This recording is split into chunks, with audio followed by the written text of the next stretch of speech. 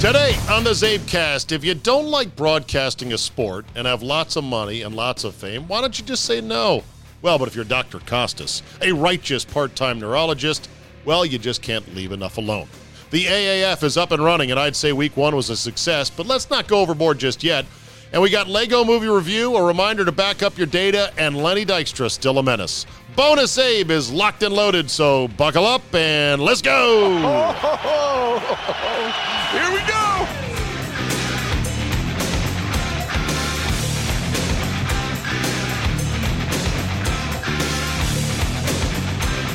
Monday, February 11, 2019. Thank you for downloading. So the AAF is up and running. I'll talk more about it today on the Zabecast. Interesting sort of opening. It got a decent number television-wise, not overwhelming. And the product, most people said, was pretty good. The bottom line is we don't care about any of these teams right now, and that's the essence of the NFL. People caring. Even for the worst of the worst teams, people care deeply about the Browns, the Lions, yes, the Redskins. Oh, we're in that category, brother. We care deeply about them because there's history. We're going to need a good 30, 40 years of rooting for the San Diego Fleet to then say, damn it, I got to play better than this. As a lifelong Fleet fan, in fact, somebody had a great tweet saying, typical Fleet, couldn't run the ball, couldn't protect the quarterback, lost a lead, didn't do any adjustments at halftime. Very tough. It's been plaguing them all season long. Very tough as a longtime fan. One game. I know this. Bob Costas will not be hosting the Fleet Bowl, he will not be hosting whatever championship game there is. I don't think they're calling the AAF championship game a bowl. But I know this, Bob Costas will not be hosting it. Over the weekend, ESPN put out a long piece, Outside the Lines, that division, written by Mark Fainaru-Wada, good reporter. It's a good piece, it's a long piece, but it essentially, if I could sum it up for you, if it is TLDR for you, and it's long, boo-hoo, Bob Costas got canned by big, mean Roger Goodell. I say, good. Nobody misses you, Shrimpy Bob, when it comes to the NFL. Basically, Costas said that his ongoing stance and his commentary about concussions and the game of football ended up getting him booted from what was going to be his farewell broadcast on NBC when it comes to football, which was the Super Bowl a week and a half ago. Week and a half ago? No, a week ago. Just 1 week ago. Just think, 1 week ago we were sitting around going, damn, this game's boring. Wish there was some AAF football I could watch.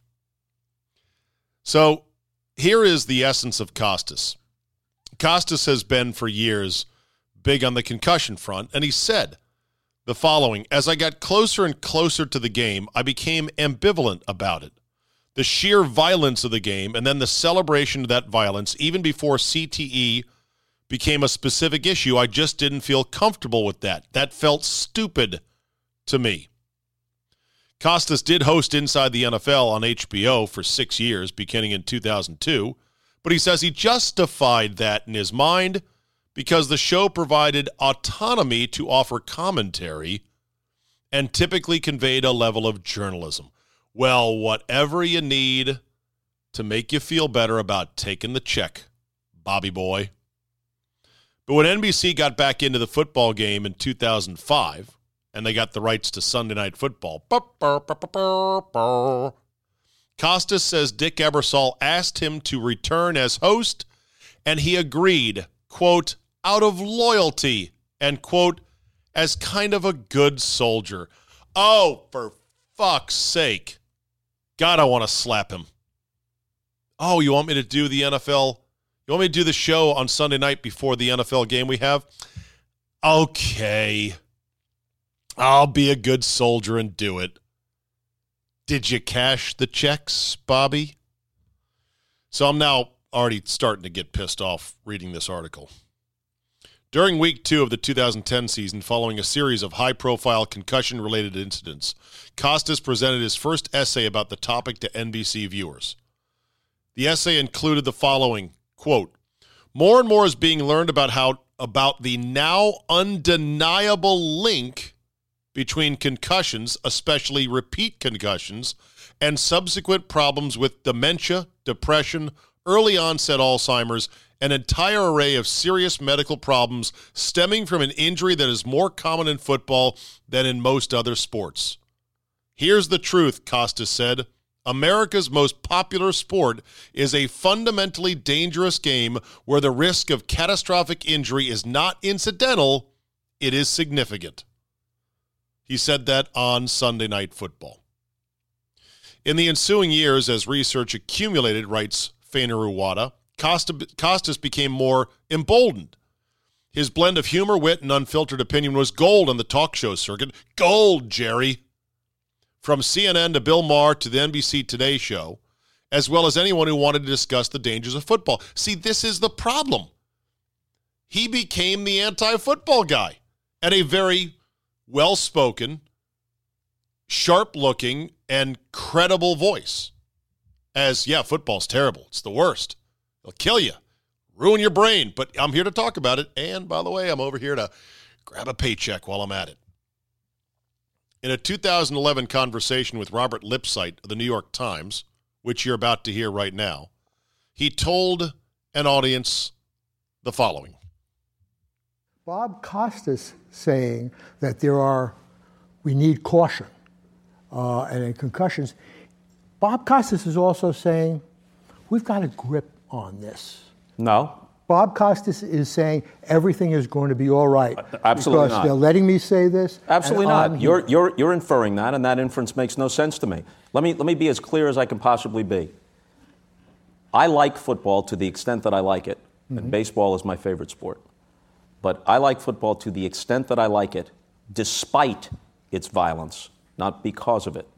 If you could somehow create a game where every tackle would simply stop the ball carrier, but never even listen to this nonsense, even sustain a scrape. I think it's called flag football. No, but flag football then would reduce the level of difficulty in stopping the runner.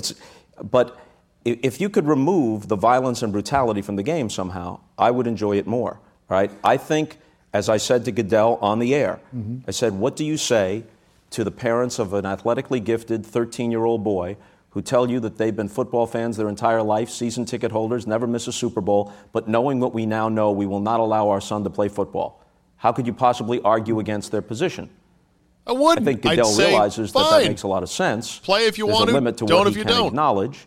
And in his position, he's trying to do the best he can, both for humane reasons, the safety of the players, but also because he realizes his league faces liability issues. A lot of lawyers will tell you that the concept of willing assumption of risk indemnifies the league against these claims.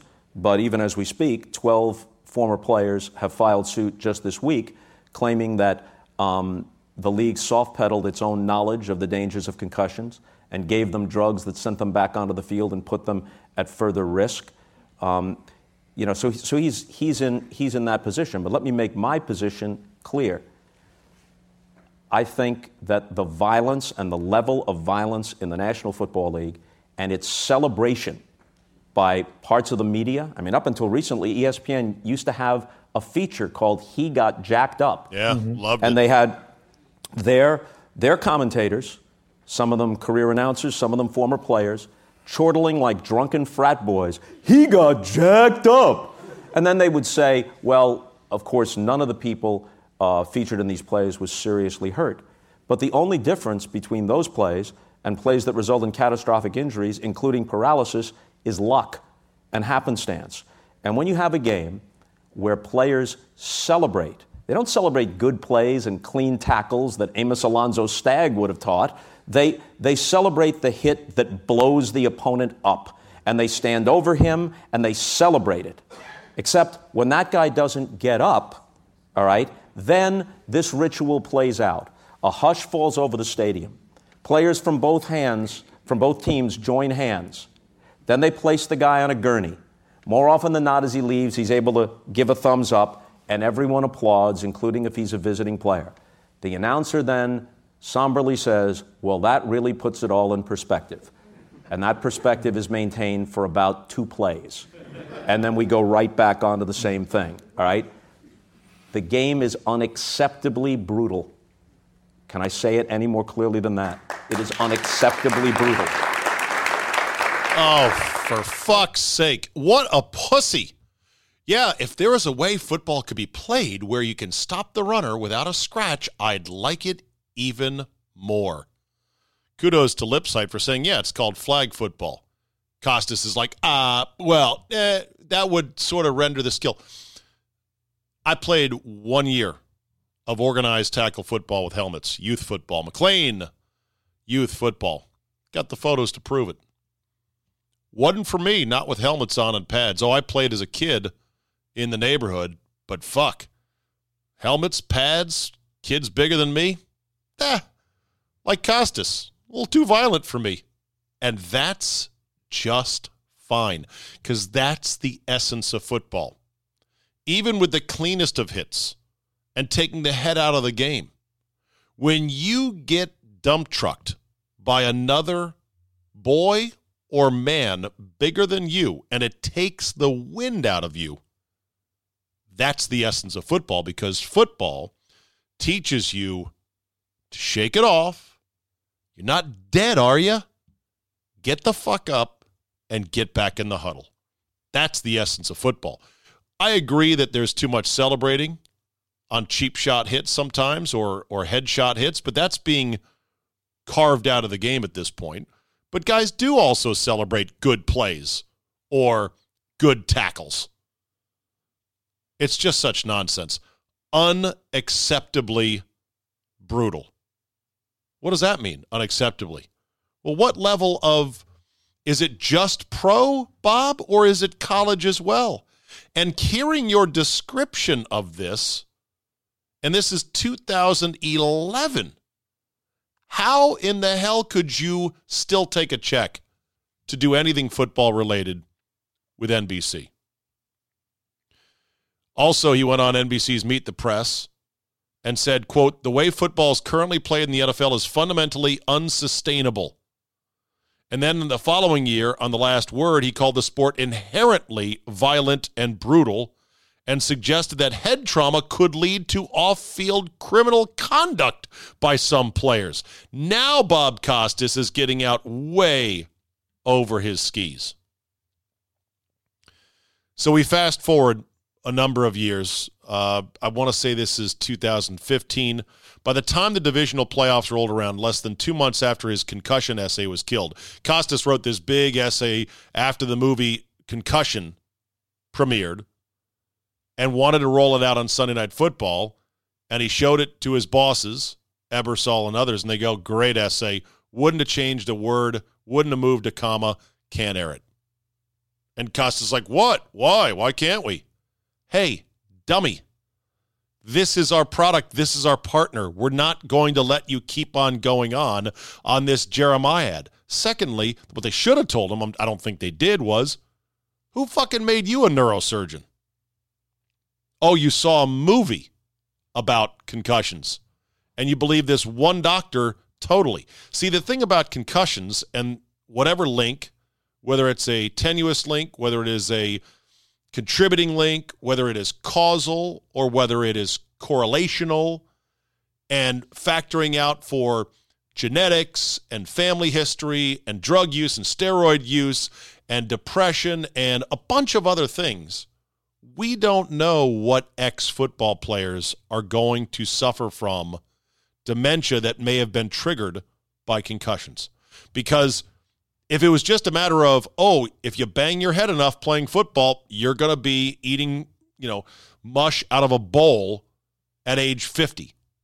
If it was that easy, we'd have huge hospitals full of ex-NFL players.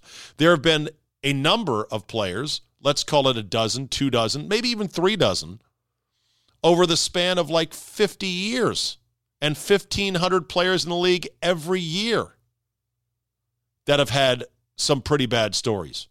What's the percentage on that? How does that percentage compare to the rest of the general population, and on and on? But no. Dr. Costas, he's got it all figured out here. Even the scientists, the ones that, if you read the scientific journals and the studies on this, or read the summaries of them, I'm not going to pretend that I've read any actual scientific journal, but I've read write-ups and recaps of, hey, there's a new journal out that says this, and they highlight it, and you're like, okay. Even the scientists are like, yeah, CTE it's real, it's something. We're still trying to figure it out. We're still trying to see how it fits into the big picture, but it's early. It's way early. What I know and what Bob Costas knows about concussions is the size of a marble. What the scientists know about concussions in football is like a basketball, and I would bet that what we would someday know eventually about it is the size of the Staples Center. But don't stop Bob Costas from saying, this is so awful, it's so terrible. So after this essay that he wrote was killed, Costas had finally had enough. In speaking with Bob Raceman of the New York Daily News, he said the league's promotion is little much to take while watching a game that you are constantly bombarded with football as family, because that was the year they promoted football as family. So now Bob Costas has a problem with the NFL's marketing angles and marketing department. He described to Raceman the significant number of players acting like creeps and criminals, and concluded with, you see all this stuff, and the first thing that comes to mind is not a Norman Rockwell painting. Yes, football's family, bring out the hearts and tinkling piano music, because it really is a touching tableau. Wow. So I guess Bob doesn't want to visit the families of football players, current and former, that do look like a Norman Rockwell painting, with a big, large, happy family, with the one guy who played in the NFL providing a better life and a financial future for all of them that would have been beyond their wildest dreams. It didn't take long for Costas, writes Fanner Iwata, to hear from his bosses. Why did he need to take a gratuitous pot shot at NBC's biggest business partner? My response was, says Costas, the purpose of it is so I can sleep at night, you know? Fuck you! Sleep better by not taking the check. Oh, I want the money. I want the platform. I want the fame. But I need to then say this is so awful. God, what a dick. Some of this is like blinking in a hostage video, he told Outside the Lines. It's like, you know, I sort of have to do this. I hope you get what I'm really thinking right now. Yeah, we get it. You hate football and the NFL. Or maybe the NFL because Goodell didn't agree to an interview with you. Or maybe you just hate the NFL, you don't hate college football. Or maybe you hate Division I college football, but not Division II or III. Where do you stand on high school football? Is that okay, Dr. Costas? It wasn't until November 7th of 2017 that Costas finally committed NFL career suicide. Appearing at a journalism symposium at the University of Maryland, he told a crowd of more than 400, quote, the issue in sports is the issue in sports that is most substantial, the existential issue is the nature of football itself. Remember, he wants the game to be, if you could stop the ball carrier without a scratch on his body, I'd like that game. He then went on a nearly 1.5-minute riff about football and brain damage that was punctuated by this statement, quote, the reality is that this game destroys people's brains. Not everyone's, but a substantial number. It's not a small number. It's a considerable number. It destroys their brains. Hey, end the research. Put your smocks and your lab coats away. It's done. Dr. Costas has figured it out. What a fucking arrogant dickweed Bob Costas is. Substantial. It's not a small number. It's considerable. Again, percentages. Show me the numbers. Tell me the how and the why. Control for other possible factors. Explain how guys like Herschel Walker can be perfectly cogent having played running back. If football was this dangerous, Jerry Rice should be dead. Emmitt Smith, who played forever. Yes, there's sad stories about Junior Seau. He played way too long. He had a lot of other stuff going on. Oh, by the way, over-medicated, etc.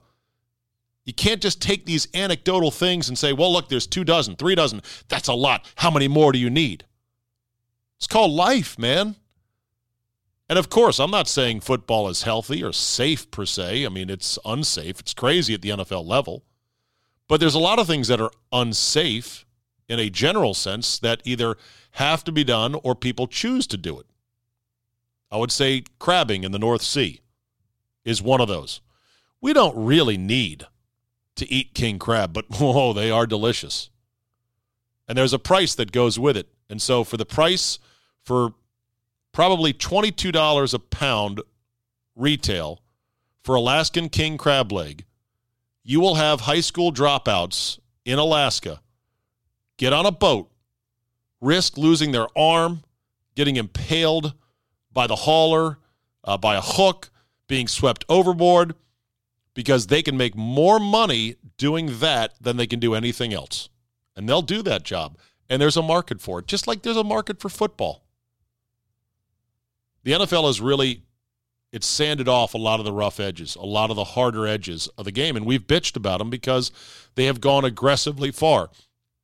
And I'm not saying the NFL was totally forthcoming about the possible risks and dangers of concussions.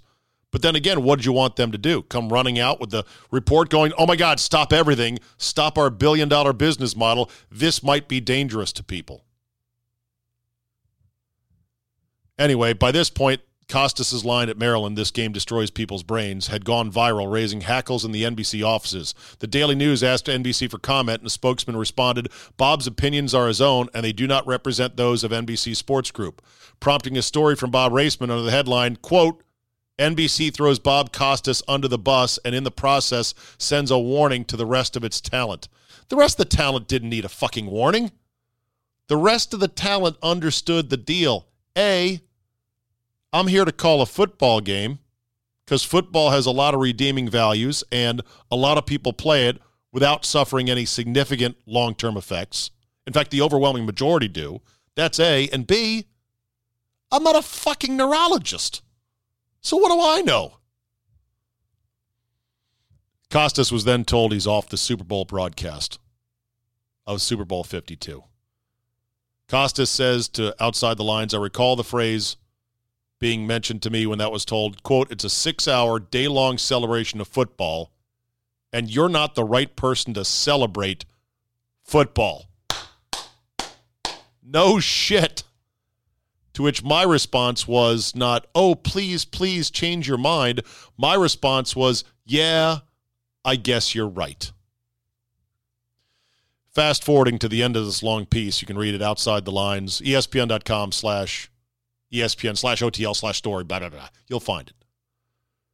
Yada, yada, yada. Too long, didn't read. At the end of the day, Costas had said that his exit from NBC was so-called fair and amicable. And he should have left it at that. When Outside the Lines came calling saying, "We'd like to do a story about what happened," maybe he could have just said, "No, I've said all I had to say. It was a fair and amicable parting. I had a great run. I'm perfectly happy." But no, he just had to get one more shot in there.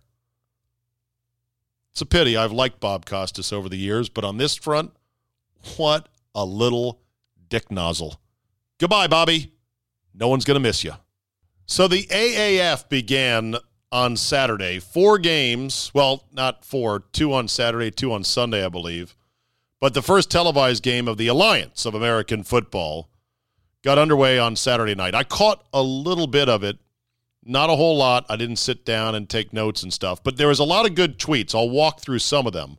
I did see the hit, though, that is being passed around the internet as glorious football porn. It was quarterback Mike Bercovici of the San Diego Fleet. Mike Bercovici. Never heard of him. Getting waylaid, or as Bob Costas likes to say, jacked up by Shawn Washington. That's Shaan Washington. Never heard of him.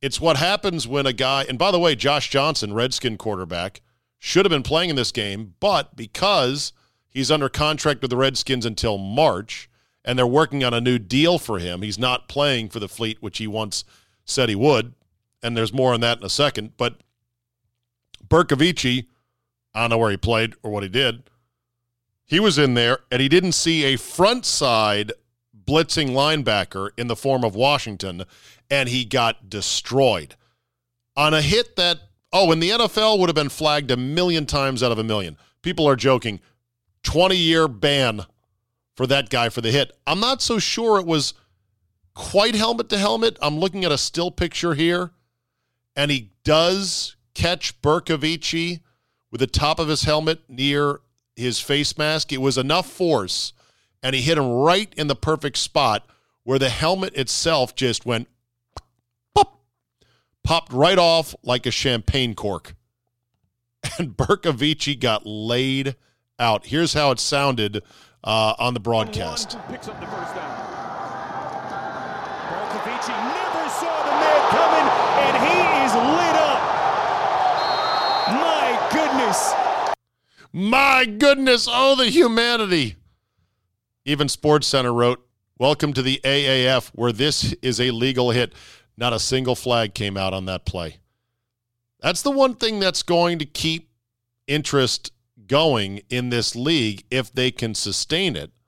The ability to tell their referees, no, we really don't want those ticky-tack things called. We want it to keep going. So here's a selection of tweets from a variety of people about the first weekend of the AAF. Another soundbite real quick. The old ball coach, Steve Spurrier, coaching the Orlando club. Yep. Here was him mic'd up, and this is one of the things the AAF does. They mic everybody up, and they broadcast it, including the replay official upstairs. Interesting. We'll get to that in a sec. Here was Spurrier, though, calling in a play, and notice the one thing he reminds the quarterback to tell the wide receiver. Very similar pass route Roger concepts. lead. Tell him to catch it this time. Tell him to catch Tell it this him to time. catch it this time. They're talking over Spurrier. Very similar pass route Roger lead. concepts. Tell him to catch it this time. Tell him to catch it this time. Yeah, the old ball coach.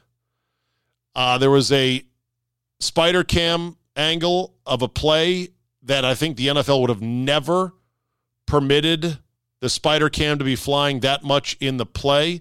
Here's what it sounded like. You really have to see it to kind of fully get it. Come on, where's my volume? Give me the volume, people.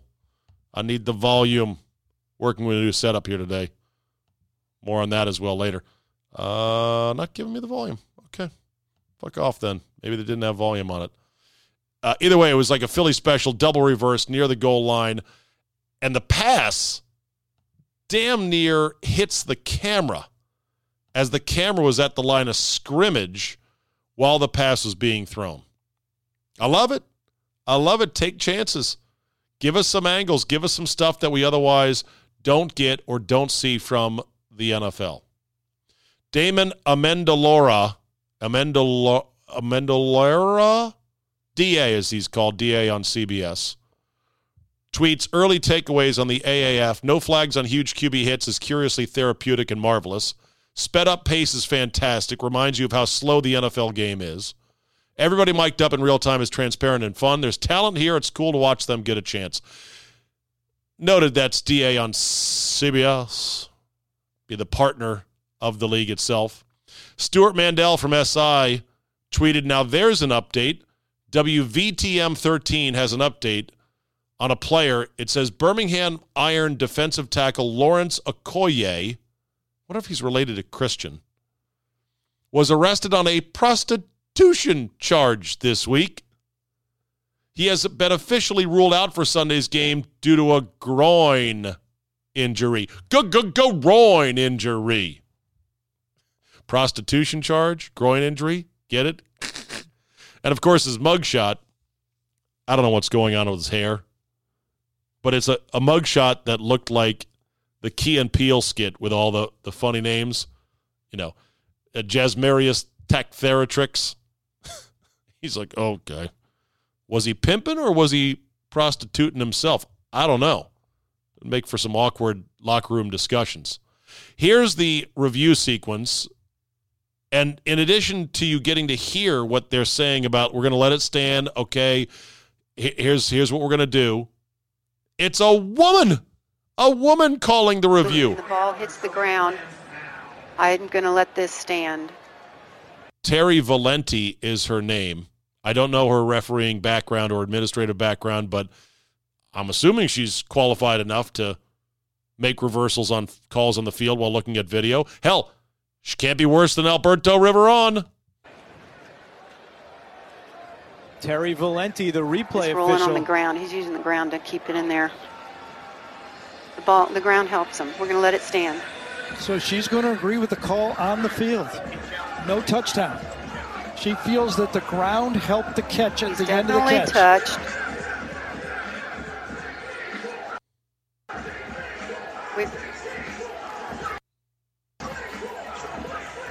Ball is down on the ground sliding. That shit was not a catch.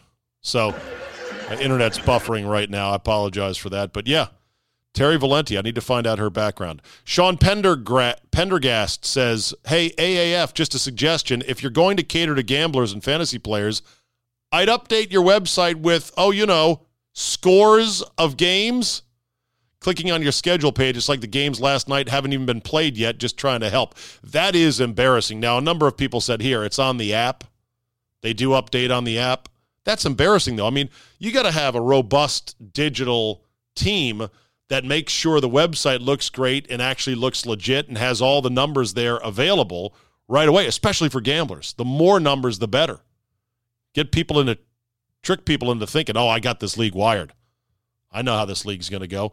Doug Farrar, formerly of Shutdown Corner, writes for the NFL, believe for, USA Today Sports Media Group, Doug Farrar. I don't want to hear a single derogatory word about the AAF when the NFL made me watch Nathan Peterman. That's a good one. Andrew Brandt tweeted, the AAF players all signed the same 3-year contract. $70,000 first year, $80,000 second year, $100,000 the third year, if the league makes it to year 3. Nothing guaranteed. They can leave for the NFL, but they cannot leave for another league, i.e. the XFL 2020, although I'm sure there will be lawyers. Yes, that's Andrew Brandt's catchphrase. Very on brand for Andrew Brandt. Deke Zucker writes, here's a conspiracy theory for you, courtesy of my old man. The AAF is Goodell's secret plan to create a body of football players ready to step in and take over as replacements or scabs when he locks out the NFLPA in 2 years. I replied back, not nearly that smart. And secondly, I don't think scabs would work in today's media environment, but maybe we'll find out in 2020. Is it 2020 the lockout's coming? 2021 maybe, something like that. Hope there's not a lockout. And then our boy Timmy Murray, who, of course, does a gambling-related show with Michael Jenkins, NBC Sports Radio. Ding, ding, free plug. Timmy says, not trying to rain on the ratings parade, but let's see how the number the AAF pulls in 3 or 4 weeks from now when the new car smell has faded. I simply replied, you're raining. Not to rain on the parade, but let's wait a bit. You're raining, Tim. I believe the XFL drew a rating that was close to 9.5, I believe. And it quickly dropped to less than half of that within a couple of weeks. But the NFL or the XFL was trying to be something it couldn't live up to. We're going to go in the cheerleaders' locker room at halftime. Remember that stunt? We're going to have guys sprint and scrum for the opening kickoff. Now, the AAF just seems to say, we're just going to cut out all the shit you hate, not call the other stuff that annoys you, give you transparency on reviews and stuff like that, and get in and out in 2.5 hours. I don't know. Has a chance, I guess. I give it 2 years. Excuse me. 2 years, that's it. If it sounds like I'm coming to you on a different mic and a different room setup than normal, your ears are correct. I'm actually trying out a new piece of equipment, which I think is goddamn genius. I think it's going to be a huge hit with us podcasters. And by us podcasters, I mean everybody in the world has a podcast. Nah, I don't feel like I'm irrelevant. It's called the Rode Podcaster or Rodecaster Pro. Rodecaster Pro. Rode is a microphone and audio company. I believe they're based in Australia, mate, or New Zealand, something like that. They know what they're doing. They're good. Good at Rode. R-O-D-E. That O has a slash through it for some reason. So this setup, it's ingenious. It's like 4 microphone inputs, 3 auxiliary sound inputs, including a Bluetooth channel where you can Bluetooth link up your iPad or phone for interviews, a USB input so you can hook up your computer like I have as well. And it even has 8 color changeable touchpad panels to fire off sound effects. Like, well, for example, this is what came free. Whoa, it's loud. Welcome back, everybody, to the Douchebag Podcast. Boy, I got some hot takes today, and you're going to like them. But first, let's take a listen to our sponsors. Today's podcast brought to you by my mom's cookies.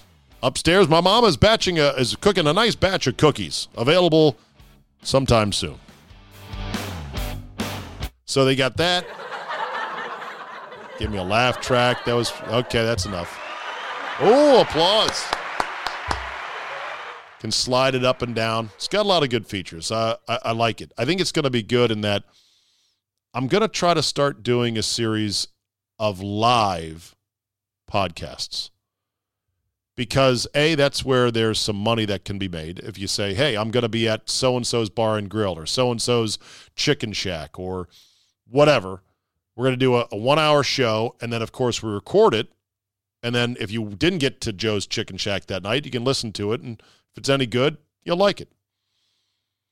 It also lets you record right inside the unit itself. So it's a very all-in-one situation. They also say that their microphone channels have processing, extra processing. Can you hear that? Can you hear that deep bass? I think it sounds better than my setup upstairs in my office. Right now I'm in the 5-hour Energy Dome, and I'm just sitting here at the back table podcasting, which I kind of like because it's a little more enclosed. It's not upstairs where my wife and daughters can hear me saying, fuck Bob Costas, because I know they can through the crack in the door, and there's not a whole lot of soundproofing upstairs. And it's a really slick unit. I like it. Yeah, it's got the bass end boost. It's got something that sounds very dirty, like the Audible Exciter. Yeah, the Audible Exciter setting. Is that legal? 48 states plus Alaska and Hawaii. So give me some feedback. Let me know how it sounds. And if you want to know more, go check it out. Rodecaster Pro. Pretty slick unit, and we'll see how it goes. Oh, yeah, one more thing. I forgot to say why I'm also doing it on this setup tonight.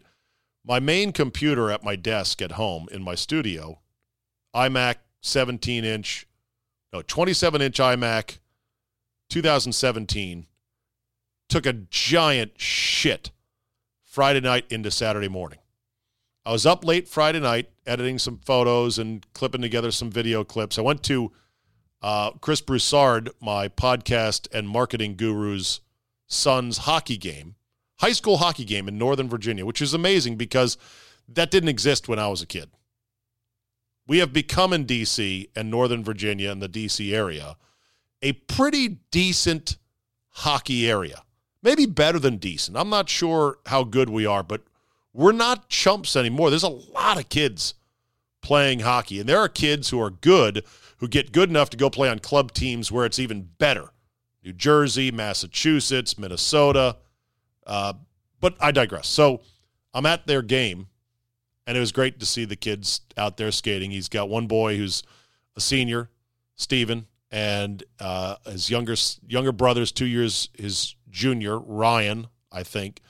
And I was the guest announcer to announce Senior Night.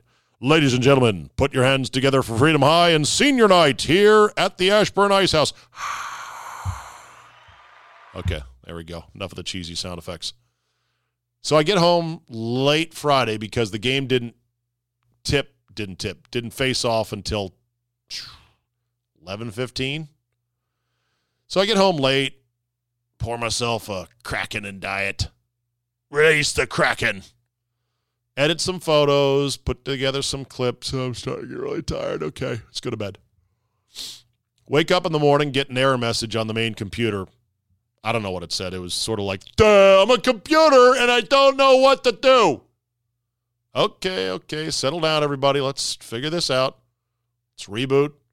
Let's unplug it. Okay, that's not working. Fuck. All right. What do I do? Call Apple. Apple's good. Their support is world class. I got right through. They call me back. Very helpful woman. Really knew her stuff. Starts walking me through the steps to try to get it back up and running. Well, of course, they first say, well, do you have a time machine backup that you can reboot from? And I said, boy, do I wish I did. Time machine is Apple's way of backing up your computer, and it's very simple. It's one button press, and it'll take snapshots of your computer periodically, as often as you like, every day, every week, every month. All you got to do is just get an extra hard drive, plug it in to your Mac, and then just set it and forget it, like Ron Popeil's chicken thing, rotisserie chicken. Set it, forget it. Did I do that? No, because I'm an idiot. So I don't have a backup for the files. There's a lot of files, too. There's a lot of podcasts on there, a lot of sound bites, and I'm like, fuck. So they're kind of like saying, well, last resort would be to go ahead and wipe it clean and start over. And I'm like, oh, no. We're not doing that. So I started to download Mojave, I guess, which is the new operating system. And I've been hearing it's kind of jacked up some people's computers. I should have never allowed for automatic updates in the first place. I don't know why I didn't turn that off. But it tries to download Mojave, and it takes forever because I don't have fast internet. It's a huge file. And then by the time, 2 hours are gone, it just, once again, shits the bed. Sorry, can't compute Fraggle Quadrant 6C error code V11. So I tried it 3 times. It crashed every time, and I'm like, shit. Who do I call? Listener Joe Kursdell, who helped save my hard drive earlier this year. God bless him. He's going to help me get on a thumb drive an old operating system that'll probably cooperate with my Mac, good old Sierra, OS Sierra or High Sierra, and get back up and running. And then I'll be back up in my normal setup for podcasting, but I kind of think this one sounds better. I think I might be using this full time. I just might bring it upstairs. If anybody needs an overly large, ridiculous Mackie 12-channel mixer with a bunch of analog inputs that's now suddenly outdated, let me know.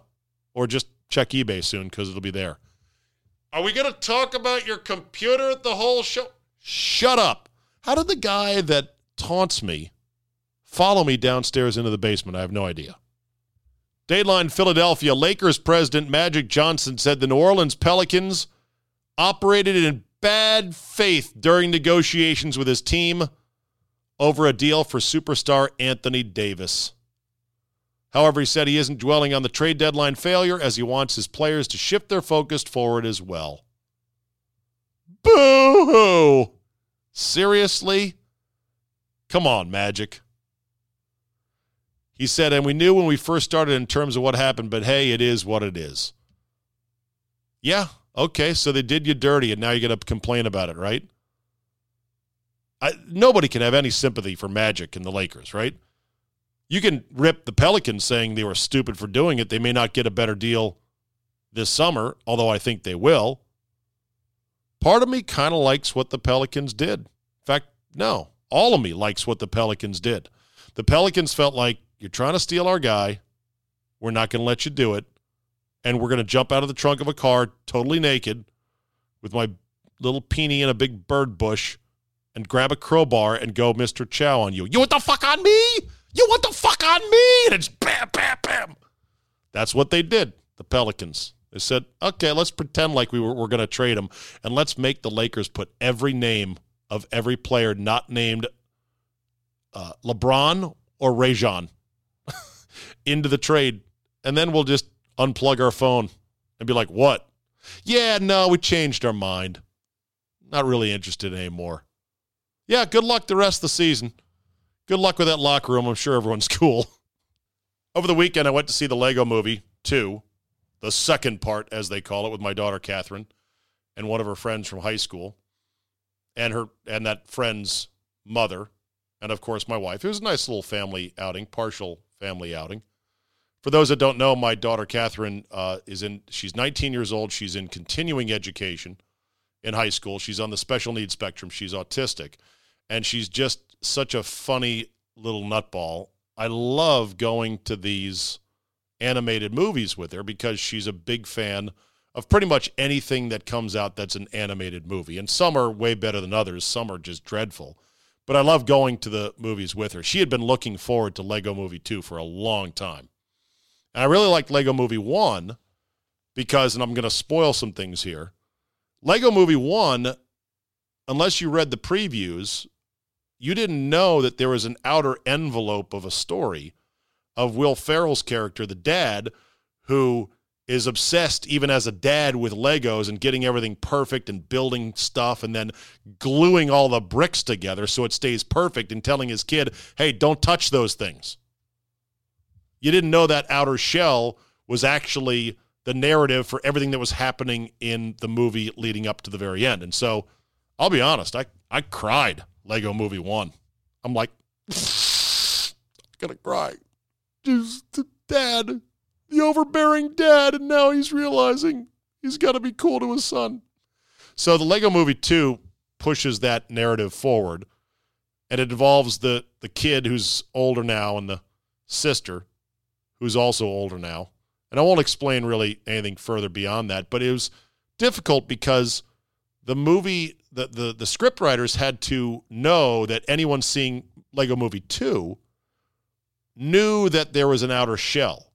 And so everything that was happening in the Legoized world was somehow precipitated by what's happening in the larger real-life shell of the story. And so you're kind of sitting there as a viewer going, okay, what does that mean? How's that going to work out?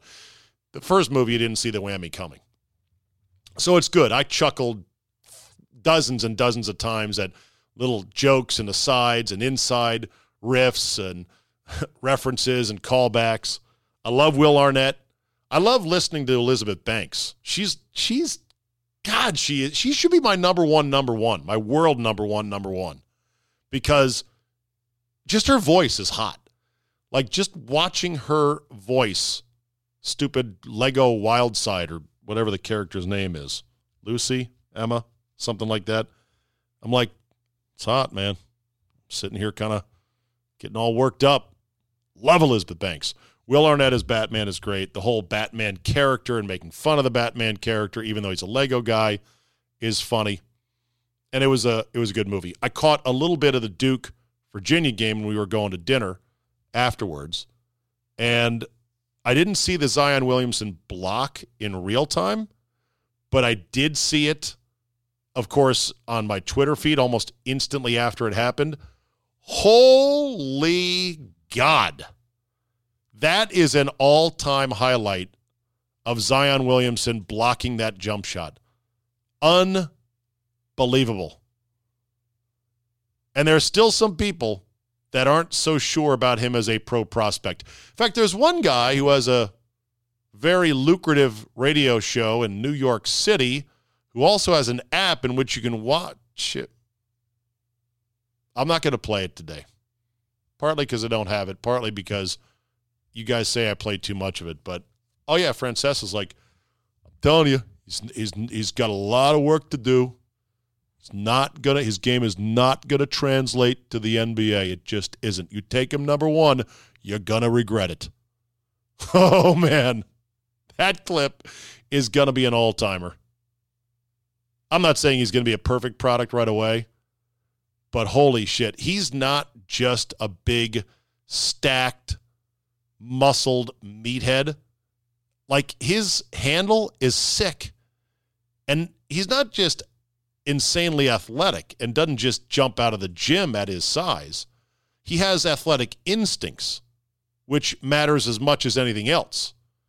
Guys that are big and athletic that can jump around oftentimes go off like a premature firework. See JaVale McGee.